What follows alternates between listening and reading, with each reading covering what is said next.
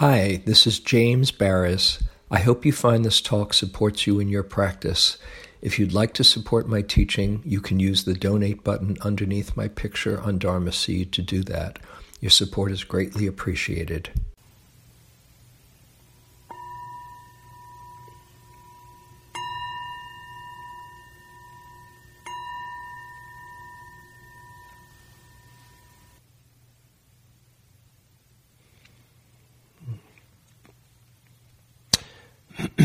So I wanted to explore with you tonight the topic of personal and collective karma. I'm not going to give you the answers, as it's been said here before, a famous teaching, the Buddhas, that if you try to figure out karma, just why things have happened and why they do happen, and looking at the karmic cause and effect, it's one of the four imponderables that you will go crazy if you think too much about. So I'm going where angels fear to tread. But I just wanted to explore this because it's been coming up for myself, and thought it was a worthwhile thing to explore together. The reason that it first came up was it was an issue on the month-long retreat, the February retreat that I have mentioned that I was at and go and teach at each year in the month of February. And towards the end of the retreat, this issue came up when we were doing the equanimity meditation, which we've done, I've talked about here before. There's some classical words that are said in the equanimity meditation, and there are any words that really work for you to bring about a sense of centeredness and spaciousness and letting go of the agenda that you might have for yourself or for life or for anyone else. There's a real freedom in that, realizing that things are as they are and they just unfold as they do. We can have input. We can certainly have input into our own relationship to experience. That's where the Buddha said that the true cultivation is. There's a limited amount of effect we can have on our lives and the world around us, but we can have the choice, particularly through practice, in how we relate to, how we meet experience. But the classic equanimity, traditional words anyway, as it's come down to us now, are something like, you are the owner of your karma, or you are the heir of your karma. Your happiness and unhappiness depends upon your actions, not upon my wishes for you. There's some tweaking in that. Sometimes it's said your happiness or unhappiness depend on your habits or choices or actions. And sometimes it's said, not solely on my wishes for you. So there's some variations, at least in that classical presentation. And then there are other phrases that are in the spirit of equanimity, but are not those classical phrases. The idea of equanimity, or the sense of equanimity, is that there's a a balanced relationship that's not swayed or swept up by either sorrows or joys or surprises, pleasant or unpleasant, that there is a sense of just meeting the moment with a spaciousness. Sometimes I think of the three awakening factors that are grouped with that have stillness, a stillness, a kind of settledness to them in different kinds of stillness. I'll just mention this because it's coming through right now. In the 7 factors of awakening, 3 of them have to do with energizing, investigation and energy and joy. Mindfulness is right in the middle, and then 3 have to do with stilling, that is calm, concentration, and equanimity. And I think of calm as a kind of settled stillness. Concentration, the way I see it, is a kind of focused stillness, stilling of the mind. And equanimity is a spaciousness, a stillness that comes from spaciousness that is not ruffled or swept up by circumstance. So anyway, I shared this this classical when we were doing the each afternoon we have a heart practice, and we got through the other 3, metta, loving kindness and compassion and joy, and then we were spending a number of days on equanimity towards the end of the month. And I shared that phrase and said, this is one of a number of phrases, and someone made the very good point that, well, is that always true? Can we just say that somebody's happiness or unhappiness depends upon their actions or their choices or their habits, when there are circumstances that affect their lives that have very little to do with them, but are more systemic in the culture? As I'm sure we'd all agree, our culture, our society, does not treat everyone equally. It's probably something that could be said of any culture and society, but certainly in ours there are the haves and the have-nots, so to speak, on one level, at least as far as access to good health care, access to good education, housing, other ways that some people feel very safe and don't realize the privilege that they have, and others, it's a very different reality. So this person wrote some feedback and a note that really had me reflect on it. She says, your happiness or unhappiness depending on your actions, not on my good wishes for you. This phrase is simply untrue for a huge percentage of people on the planet whose well-being is affected by mass incarceration, climate change, neoliberalism, and who are limited in the actions they can take to change these oppressive human-created forces. Perhaps there are other forces beyond a person's actions that affect their well-being, and that each of us needs to ask ourselves what we can do to chip away at these forces that cause so much suffering. We have a responsibility to other beings, don't we?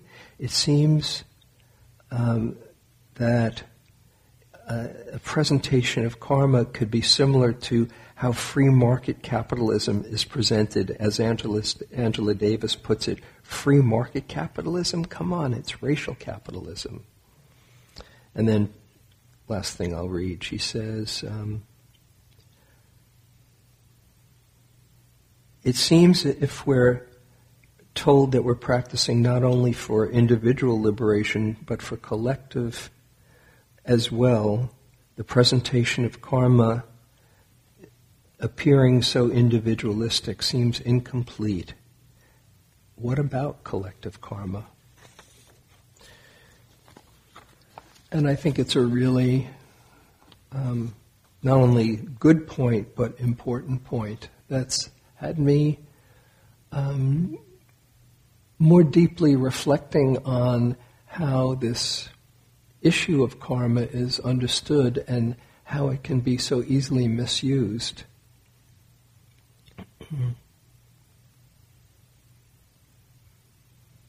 And I also want to mention something that I've mentioned here before, that in the classic exposition of karma, not everything that happens to us is attributable to karma. There are weather is one that is outside of the law of karma, law of cause and effect, at least human-made cause and effect. Health, different bodily conditions, something arises, and it's not that, because you did something 5 lifetimes ago, this is your payback for it. So there are a number of different things that are not directly attributable to karma. Say physical disabilities and accidents and weather conditions that are not man-made. But given that, those aside, it is important for us, and I'm seeing this more and more clearly, that we need to take into account the systemic dukkha in our culture, in our society. Karma, the word karma literally means action, and it talks about cause and effect, causes and conditions, causes and conditions. And although we can have some say about our own habits and choices, we are also affected by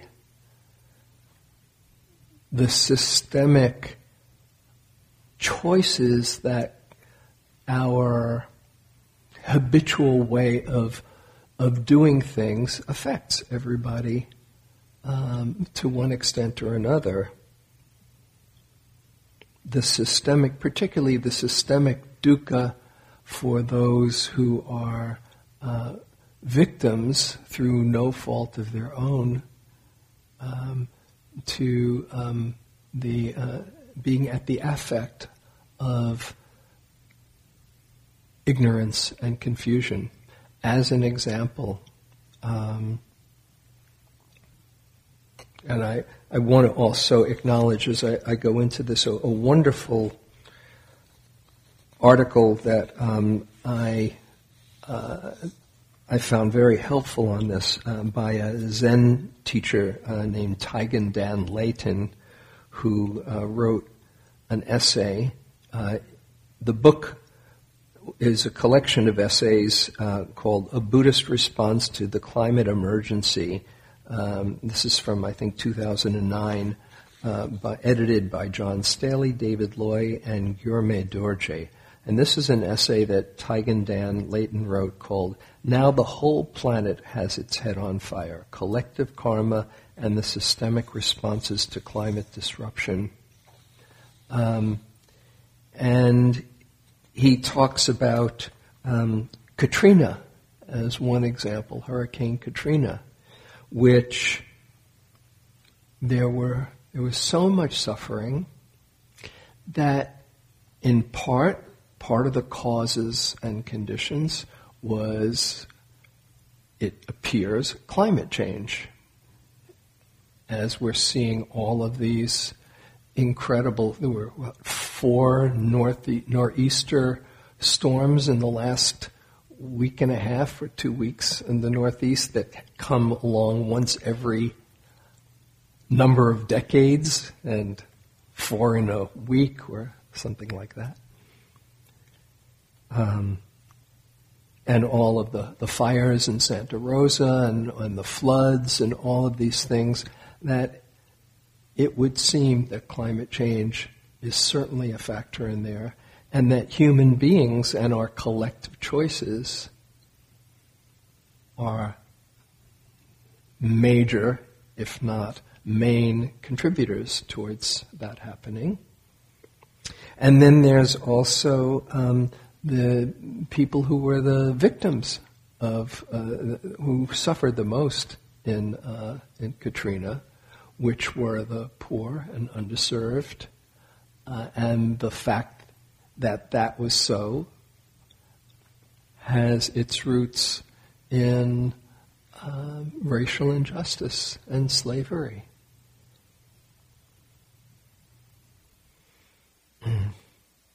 So, whose karma is it? Well, in some ways, it's all of our karma. And the tricky thing about karma is that it can be easily used in a way that instills guilt. And this can immobilize or paralyze us if we just say, oh, wow, I really messed up. I deserve this. And there's not much I can do about it. Or we've messed up. And even if it's so, there's this sense of, oh, what can I do about it? Because what effect could I have on the whole culture? So when we're exploring this, and I want to hear your thoughts in a little while, don't use it to beat yourself up and have more guilt, but rather to see there are choices here, and I am operating in a larger system which I am both at the affect of and can influence.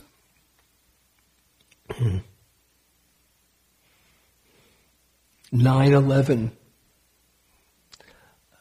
3,000 people who lost their lives, at least in the Trade Center and a few more in a few other places.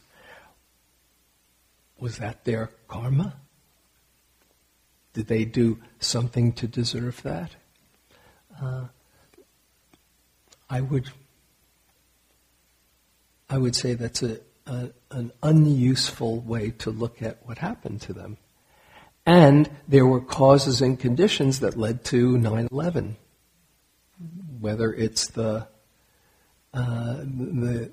history of wars in the Mideast, or one could go back and, to whatever extent, the conflict between in the Mideast was certainly stirred up after the Holocaust in Germany, and European countries said, let's create this state, which was done out of probably a benevolent intention, but that has its own effects, cause and effect and cause and effect. And 9/11 is part of that cause and effect. Mm-hmm. So, in this world of karma, one of the things to keep in mind, or in this perspective of karma, is that everything is connected to everything else. cause and effect has so many different dimensions. It's not only if you practice an unskillful habit, you'll get that more likely to be developed within yourself, and that is one very simple way that cause and effect works. But there's whole complexes of causes and effects. And in this world of interconnectedness, everything affects everything else. There's that line that I looked up, I love it, by John Muir, who says, when we try to pick out anything by itself, we find it hitched to everything else in the universe. Mm-hmm.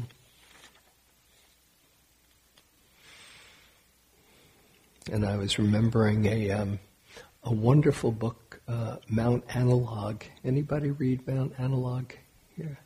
By René Dumas. Yes, you did. It's a pretty neat book. It's an analog. He wrote this, I think, is in the 50s, and he died before he finished it. But it's this allegory of of the spiritual journey, climbing up a mountain, and part of it's clear that your actions, the more impeccable your actions are, the more the possibility of coming to the top of the mountain. And along the way, somebody in this party killed an insect. I think it was an insect that caused a cause and effect, that the animal that fed on that insect wasn't getting their own sustenance, and the chain reaction led to a whole avalanche on the mountain, and a lot of these climbers died. That one has stuck with me for a long time. So when we look at group karma, we're all part of the field in this, and it's important to see what in our culture we can do or we can't do, and how we can either be contributing or not contributing to the collective karma one way or another. We're creating karma one way or another. Until you're fully enlightened, you're creating either good karma or bad karma. Go for the good karma. Because bad karma is just leading you to suffering. And doing things out of kindness and generosity and wisdom lead to happiness. Doing things out of greed, hatred, and delusion lead to suffering. But I wanted to share with you how the teaching of individual karma, how it was rejected by one of the great teachers and inspiring leaders in India, the great leader of the Untouchables, Ambedkar, and he started a mass conversion of untouchables to Buddhism in the 50s. 3 million Indian untouchables became Buddhists.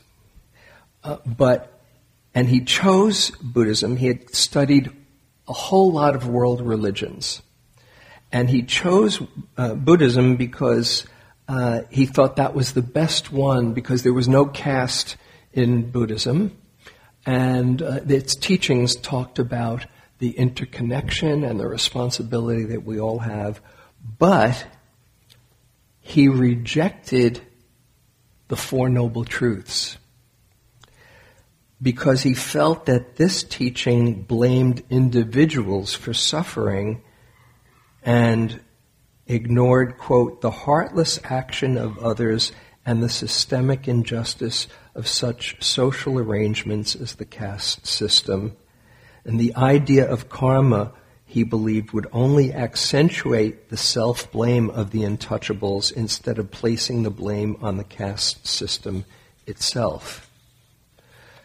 So this is a great leader, and as the Buddha said, see the truth for yourself and see what, check out the teachings for yourself. And when he, as much as he said, yes, let's adopt these principles and this practice, but let's not take that on as just another way to say, oh, that was my karma.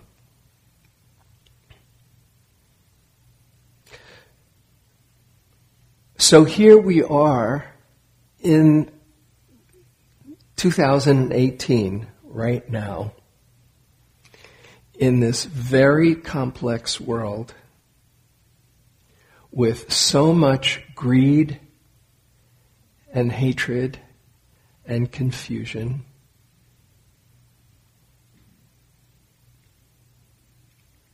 And how do we understand and relate to our interconnectedness, seeing how everything affects everything else?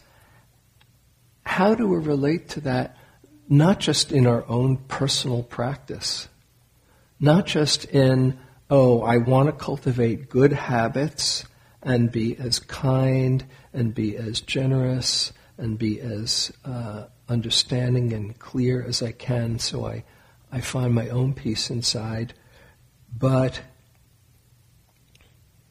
understanding that we make a difference and affect everyone around us. And the paradox is, while it's true that there's a whole collective of habits and ways of thinking, oh, this is just the way things are done these days, and there's not much that I can do about it. At the same time, there might be something that you can do about it, and that we can do about it. Because if we just say, what can I do? Then we're doomed to just be part of the mass confusion and the systemic injustice. I wanted to share with you a few quotes that I have about this. Desmond Tutu, who says, if you're neutral in situations of injustice, you have chosen the side of the oppressor. If an elephant has its foot on the tail of a mouse, and you say that you're neutral, the mouse will not appreciate your neutrality.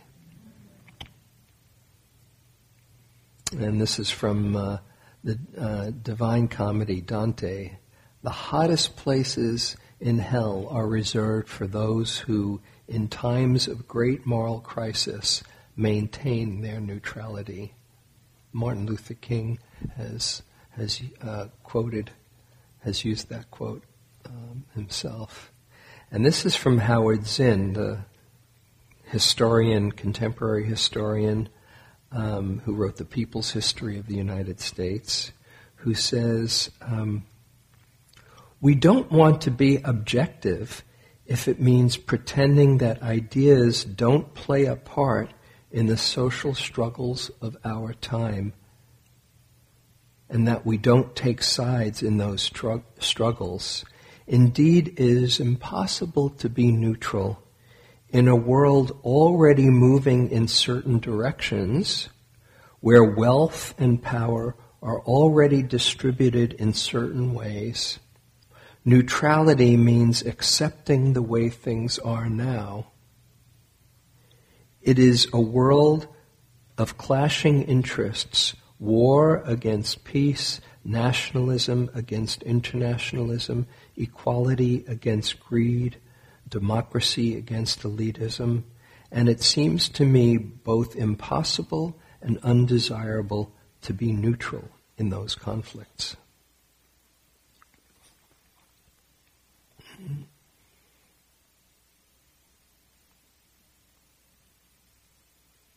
So the question is, how can we make a difference? It seems like the stream is so powerful to go against the stream. Sometimes it's called the spiritual trip. The spiritual journey is called going against the stream. But there's a whole lot of people that want to go against the stream of the way the things are going these days. And I just wanted to share this so that we see that what we do really does make a difference. And we affect people around us. We can be either inspired or further despairing if we are around others who despair and say there's no hope. Whether it's about climate change or gun control or somehow standing up to the forces of greed and hatred and delusion. And whatever we do, we ourselves can act from anger, outrage, understandable hatred. But when we do, we are just contributing to that stew of more unskillful karma. Or we can act from caring, commitment, love, clarity. And when we do, we influence those around us as well. And so we have an effect on the collective field. We're affected and affect the fields around us all the time. And when enough people have a vision of determination for change, the field starts to change.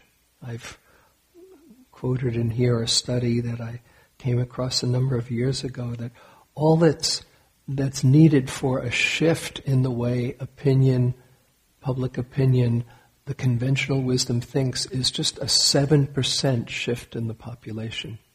Because most people are just sitting on the sidelines saying, what am I supposed to believe?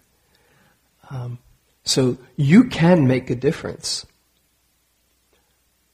And the more you come from developing your own good karma, coming from kindness and caring, and commitment and courage and fierce compassion, that in itself touches and awakens that in others as well. So particularly these days,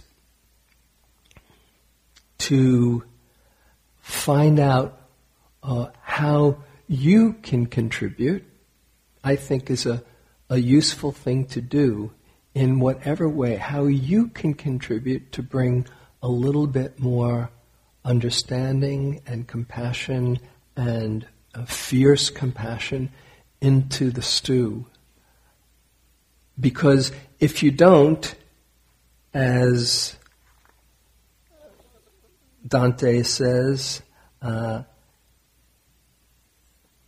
you don't want to be in that place reserved for those who in great moral crisis maintain their neutrality.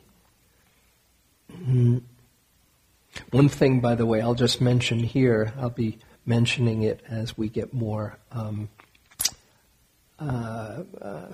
together in the organizing of it. Something that Jane and I personally have decided to do in recent times is do some work around voter registration. Because it seems like, without getting into any of the politics, that it's a good thing for as many people to vote as possible these days. So we're actually, I can share with you, we're putting on a dance party, a fundraising party in May. We're getting involved in voter registration in Tracy, and going to Tracy, which is just a very interesting place these days, or as far as possibility of elections. And we went to an organization or a gathering a couple of weeks ago on people who were doing voter registration in Tracy, and I thought there were going to be like about 30 or 40 people out in Walnut Creek, and there were like 750 people there. I couldn't believe it. We walked in and said, "Oh my God, there's something really happening now." And this is one of the reasons that I wanted to share this, is that if you're old enough to remember, there was an old Buffalo Springfield song, "For What It's Worth," and the lines went, "You better stop. Hey, look around. Everybody, look what's going down. Something's happening here." And why not be a part of it? It can go either way. Why not be a part of it and take it on as a kind of joyful responsibility to know that you're making a difference, both for your own individual karma and for the rippling effect for everyone around. So, I think I'll just stop here and see if anything comes up from that. We can have some time for comments, questions. And let's see, Jackie, what'd you do? Great, thanks. Back there. I'm reminded of the quote, probably everyone in the room can remember, knows who said this. I forgot who said this, but the quote was, "Never doubt," something that goes along the line. Margaret Mead. Yeah, Margaret Mead. Yeah. Never doubt that a few concerned citizens collectively can change the world. Indeed, it's the only thing that ever has. Mm-hmm. Exactly. Beautiful. Yeah, thank you. Back there.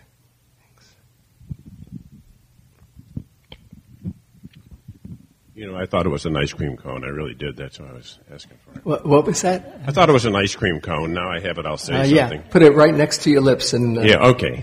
So I'm a member of a group called Veterans for Peace. And a few days ago, a guy was asking me, "So are you guys just against the Vietnam War, or are you against war altogether?" And I said, "Well, actually, we're Veterans for Peace. And our idea is that international conflict should be resolved in a peaceful way, such as a united Ireland could be a conflict like that could be resolved in a peaceful way if we decide to do that." And what you were saying about the balance of things, I've said to people for years that there's two things on the scale. There's people that think there's always going to be war, and there's people that think peace is possible. And if we all jump on the peace is possible thing, and that scale goes down, we'll have peace. But we have to have the majority of people thinking peace is possible. Mm-hmm. Thank you. Yeah. Anything else? Yeah.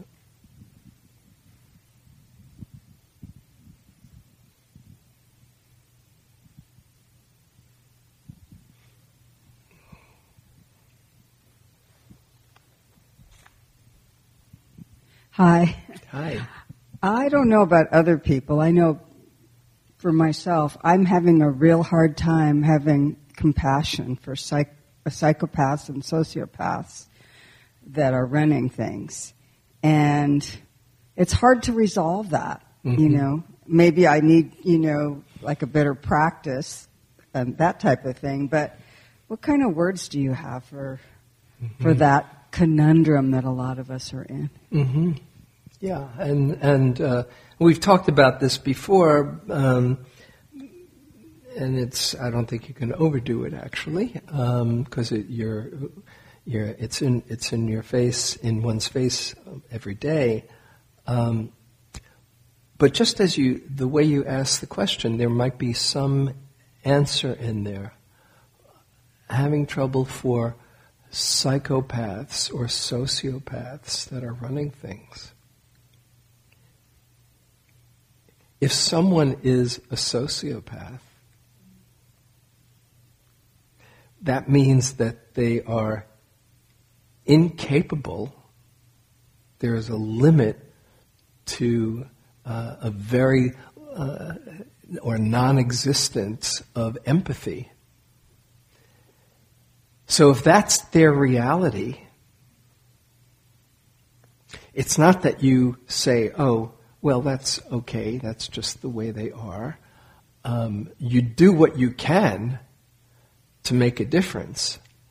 But in my mind, the way my mind and heart relate to it, in my better moments, and I must say that that's in my better moments, that I try as a practice to stay in touch with, just realizing the limitations and the woundedness and the confusion in a mind that would willfully hurt others or willfully help destroy the planet that they would want their grandchildren to enjoy. There's tremendous confusion in that mind. Unfortunately, if they have levers of power, it makes it that much more of an urgency and responsibility to make a difference. But in some ways, also we've talked about that before, when there is great ignorance, there is also the catalyzing of great consciousness. So, who knows in the bigger picture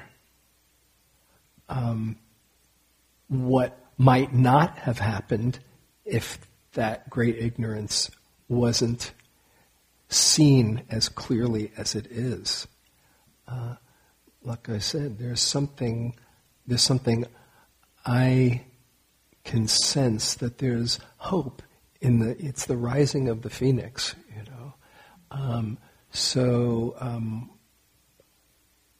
if you look at it at any one slice of time, you might be saying, oh my goodness, I can't believe this. But if you look at a bigger picture of cycles over time, there is perhaps more of a natural order towards greater and greater consciousness and awakening. That part of the dukkha and the suffering is part of the wake-up call too. And good luck. Thank you.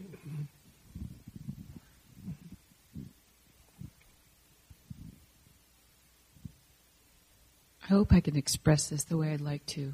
Okay, and put it right close to your mouth. Okay, I hope I can express this the way I would like to. I see that it's very important, that this practice is very important because I find I really need to have refuge in equanimity and also in a community, because when I see what's happening, I'm very frightened. Mm-hmm. And by climate problems, potentialities, by the fact that we can destroy ourselves with nuclear arms, and so there's that. So I think it's very important to cultivate the interior part of each individual. Mm-hmm. At the same time, of course, we have this collective responsibility, I think. And I think one image that comes to mind when I think about that collective responsibility is I see someone on a stage and they're doing this great, show and everybody's entertained, but it's time to get the guy off the stage. And it's time to stop being entertained. And I see that big hook, of the person that comes on stage and pulls the guy off.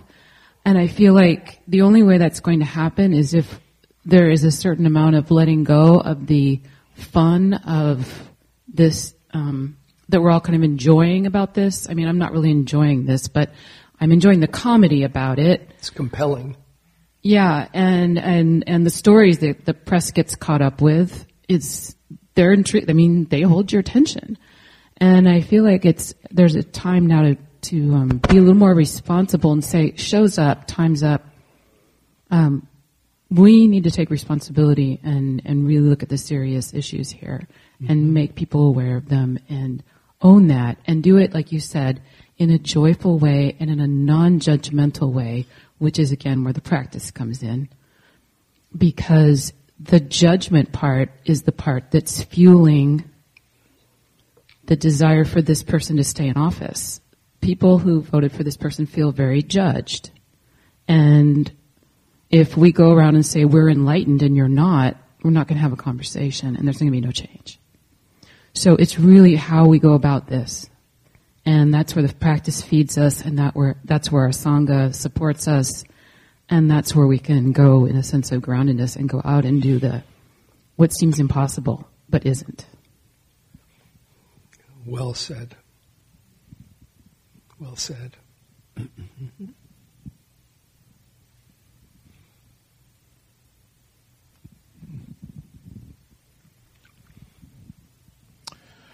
Some time ago off the internet, I got a meme with a quote from Eckhart Tolle, and it went, I'm not saying it quite exactly, but it says, to complain about a situation is to become a victim. When you meet a situation, you have three choices. You can change it, accept it, or leave it. All else is madness, he says. So that's reflecting back on what you say, which is we need to take some kind of actions. Another thing that goes along with this is something I learned here actually many years ago from Julia Butterfly Hill, where she gave a talk here. Something still stays with me. Action alleviates anxiety. Mm-hmm. It's Angeles Arian. Oh, okay. All right. I've heard it from her. Yeah, action absorbs anxiety. Yeah. Uh-huh. Mm-hmm. Okay. Yes. And so what that comes down to is that for each of us, I'll talk for myself, after the election last year, the day after, I realized I needed to do something. And I wasn't quite sure what kind of venue to work with, and I was thinking about climate change. And then I'd been doing work in single-payer health care for a long time, and then last February, a year ago, a bill appeared in the legislature, so I've been doing that. And that's my own particular solution to the thing. Picking an issue that really moves my heart, and then putting some kind of energy and some kind of dynamism into that. Mm-hmm. So again, we can complain about a situation, but then it comes down to making our choices. What can we actually do about it rather than become victims? Mm-hmm. Mm-hmm. Great. I know there's people in this room who are really dedicated about climate change. Mm-hmm. Not just you. There's other people I know here. And I'm sure other people. And you're doing voter registration. That's moving your heart right now. So I'd like to suggest to everybody, after you listen to what James has been saying, there's a million possible, venues for your action. Mm-hmm. Find something you need to do and start making some steps. Mm-hmm. Mm-hmm. Thank you. Thank you, Ernie. As Andrew Harvey says, follow your heartbreak. Just see where your heart is breaking and do something towards that to alleviate the heartbreak, and it feels good because action absorbs anxiety. And what Julia Butterfly Hill, I just spoke with her last week because I'm doing these. I've mentioned it here. Those people who hadn't heard, I'm doing these conversations that I'm posting up on the Awakening Joy website. I'm calling Conversations with the Wise, Insights and Practices for Difficult Times. And it's just free offering. And I've had conversations with Tara Brach and Rick Hansen and Guy Armstrong and Tanisara and Frank Ostaseski, Sylvia hasn't been posted yet, Linda Graham, and I just spoke with Julia Butterfly Hill last week, who's, for me, one of the most inspiring people alive. And she was saying how she's a cynical optimist, and she can sometimes tear her hair out. No, I can't believe this. And then, yes, but can I come back to a place that I'm coming from love? And can I just find that equanimity and then act from what she calls a joyful responsibility? This is where the karma comes in. It's a responsibility, but acting from joy or acting from a kind of good-heartedness.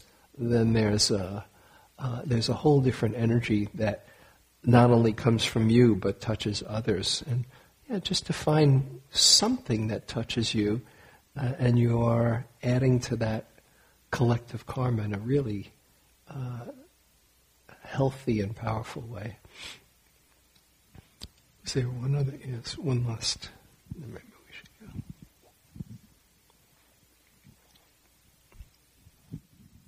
Hi, thank you. I just wanted to follow up on what you were saying. I think we really have to, it seems like there's a lot of clarity in this room. We all have this clarity about how we want things to be different, but we have to be really careful about thinking about where our motives are coming from. I was really struggling with this same issue a few years ago. I was really focused on my practice, and I wasn't paying attention to politics. And I watched the news one day, and I felt all my equanimity evaporate in just a second. I was tense and anxious, and my impulse was to turn away. And I realized that that's kind of how they want it to work. Like, if we turn away and don't pay attention, things won't change. But if we engage, then it destroys our equanimity.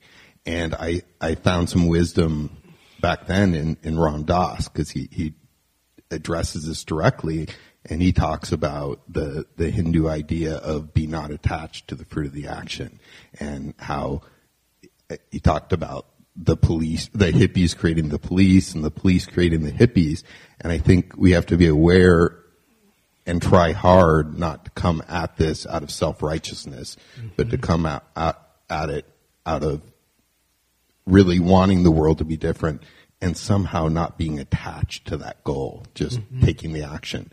And I was reminded of it actually not tonight, but last night I was watching some Julia Butterfly Hill videos, and she talks about, do we want to be right, or do we want to change the world? And we all love to be right. I do. I love it. And but I want to get in touch with why I really need to take action, and not just because it's true, if we're just self-righteous and we want to be right, we're gonna create more of the opposition every time. Yes, thank you. And that's this whole thing about karma coming in, that where your motivation is based has a huge effect on what the energy that you're putting out. So that's where it behooves us to come from caring and compassion.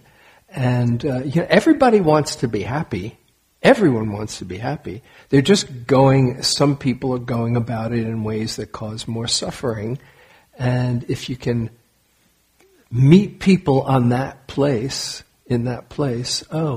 if they can understand where real happiness lies, or understand that place that everyone wants to feel safe, everyone wants to be loved and approved. There's the Dalai Lama and whoever you would think on the other side, right inside of us. It's all in us. And so to just keep on coming from that place of caring and love, that's how you awaken it in others. If you don't, then you're just awakening the other side in them as well. So, thank you. Okay, so we'll close with a short loving kindness. And sing for what it, something happened in here, what it is, and you better stop. Hey, what's that sound? And so just as we end, you might think of somebody who you care about, who you want to extend good wishes.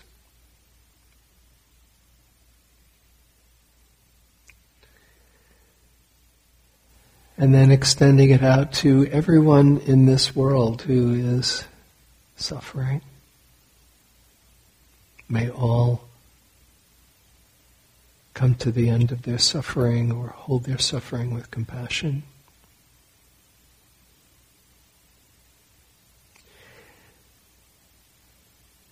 Then think of all the people in the world who are having well-being now, and all those that are creating more well-being and happiness. And including yourself in there, may all be connected to that place of kindness and caring and wisdom. May all discover where true happiness lies. May all know great peace. And may our coming here together have a beneficial effect, rippling out to support all beings everywhere in their freedom and ease.